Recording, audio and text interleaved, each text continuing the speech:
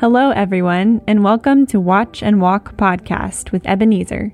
This podcast aims at inspiring you to trust in God and obey His word every day. Be edified as you listen to this exhortation.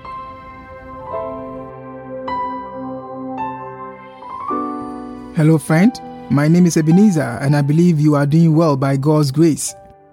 This week, I'm going to share with you the second part of my conversation with James, where I ask him to share his thoughts on the difference between a trial and a temptation and how a Christian should respond to each of them.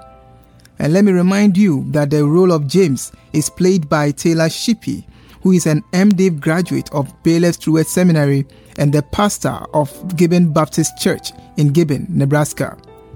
Please take a listen to this one. Now, let me transition to your weakness or weaknesses, if we may look at them that way. Did you have any at all? Well, Ebenezer, allow me to explain my weaknesses by understanding what I feel like my strengths were. And so I think weaknesses are strengths pushed to an extreme. And so I think a strength of mine was that I was very practical. I'm intensely practical. I am clear and direct.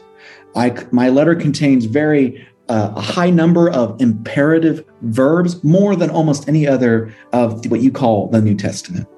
I concentrate on the practical side of theology.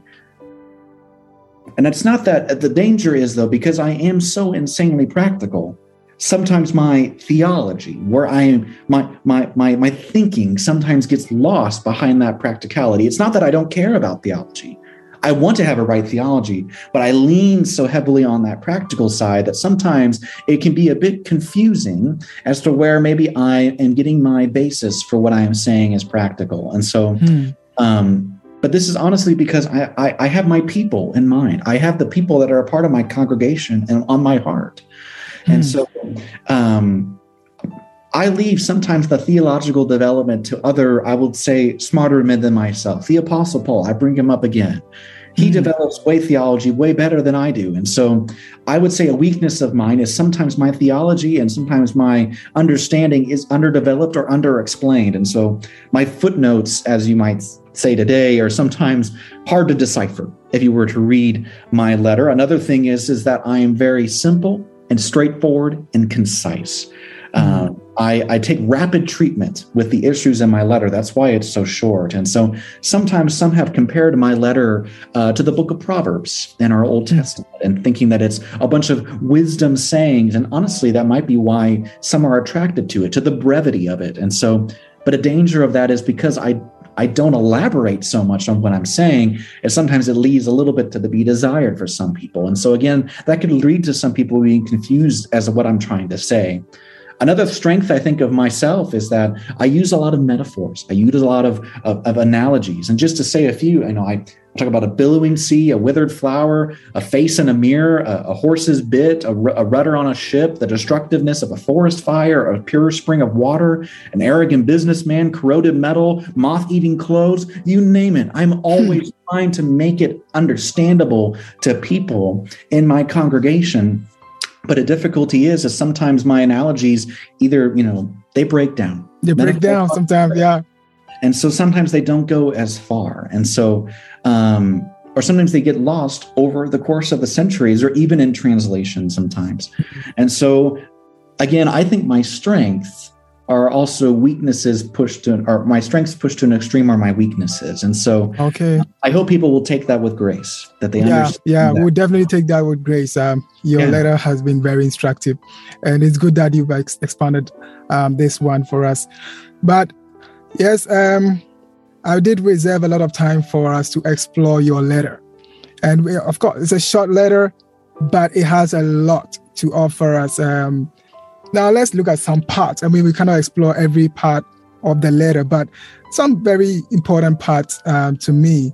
The first one has to do with the way you differentiate or you connect trials and temptations. What is the difference between the two? Because it's something that a lot of us really struggle with. How is trial different from temptations? And then how does a Christian respond to each of them? Yes, I'm happy to elaborate a bit on my letter. As I said, sometimes I'm so concise that sometimes it's best to kind of explain it again. And so I will do my best to explain. And so I mentioned trials and temptations, and both have distinct meanings in what you call the New Testament. Sometimes the distinction is unclear. Other times there are other ideas or connotations behind it. But when I say trial, I think of it as an outward trial or a testing. An outward trial or a testing is a trial. But a temptation would be more of an inward enticement to sin, an inward enticement to sin. And so I speak of both. And so the trials that I have in mind, though, specifically for my context, because again, it might differ for yours, I think for my context, it's poverty.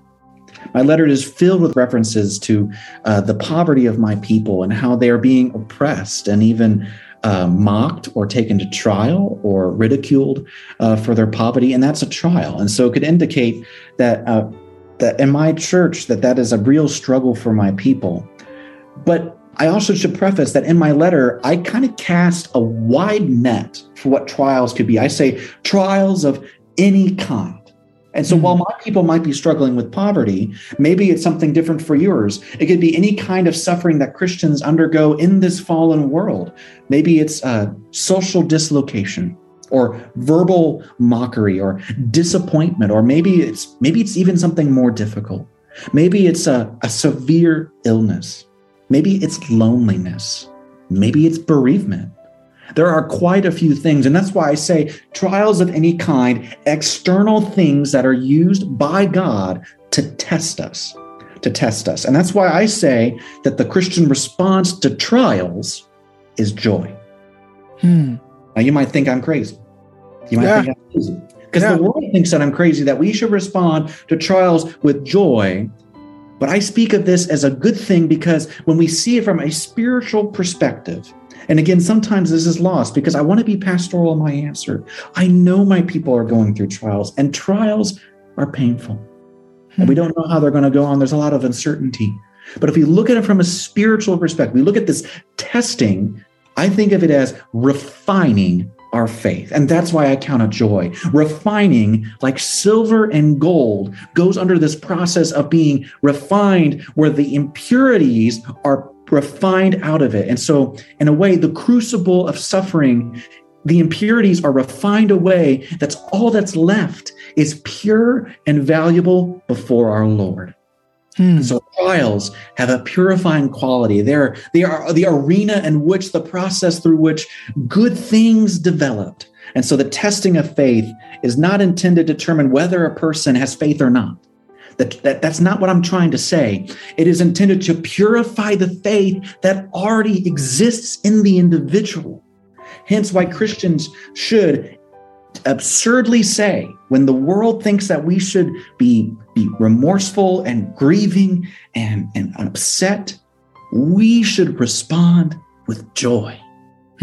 So I understand that the process is different for different individuals. And so I'm not trying to say it's a one size fit all, but perhaps for those of you, maybe in your own time, maybe for you, that can be a pastoral word for them, that this can be that they can see their trials as a testing of their faith, the faith that already exists in them, that it's just refining it. And hopefully it should produce in them what I would call perseverance or steadfastness.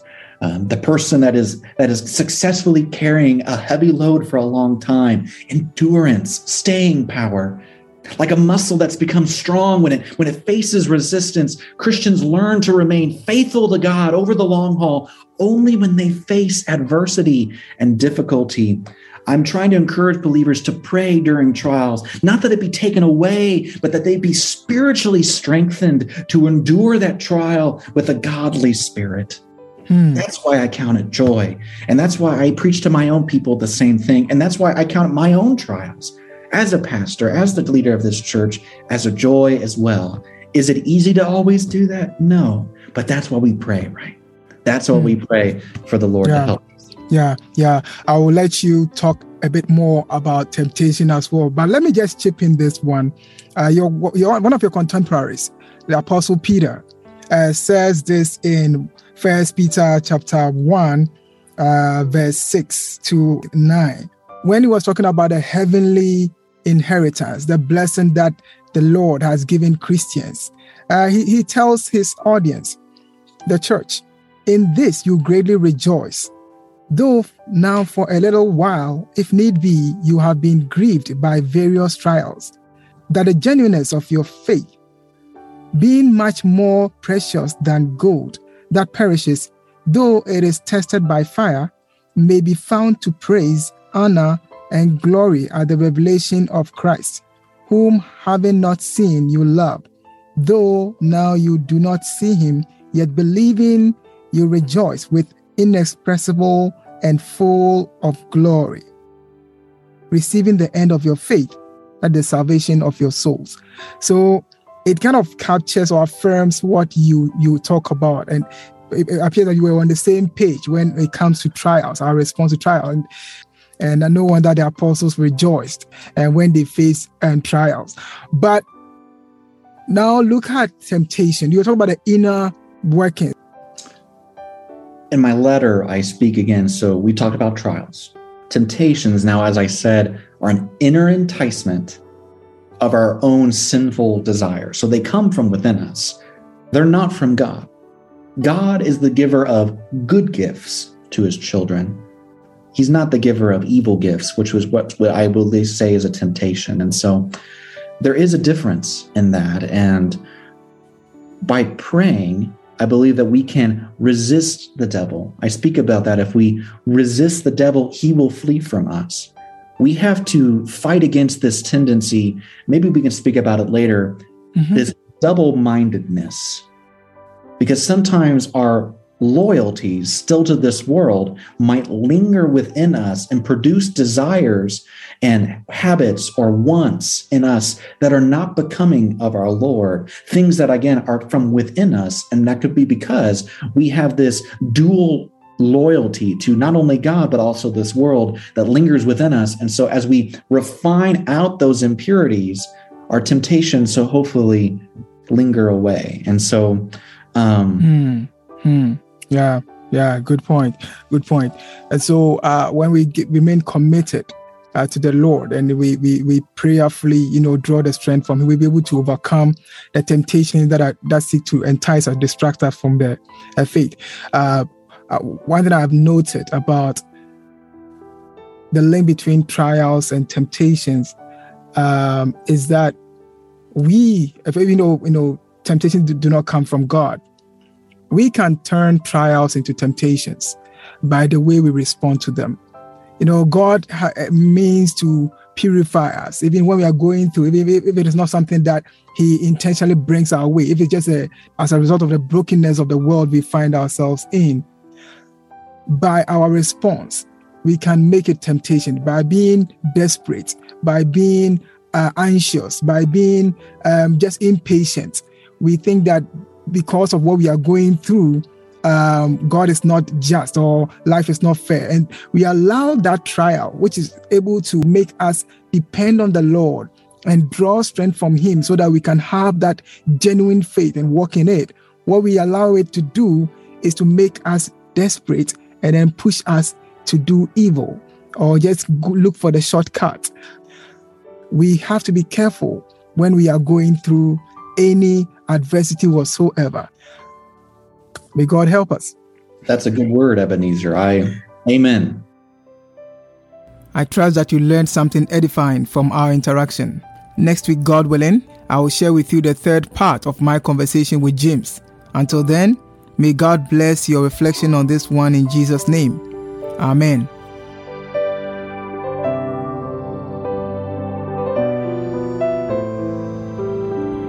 Thank you for listening to Watch and Walk Podcast with Ebenezer. Watch and Walk Podcast comes to you this and every Wednesday. To get notifications of new episodes, please subscribe. This podcast is brought to you by Watch and Walk Ministry. Visit us at watchandwalk.org to learn more about this ministry. God bless you.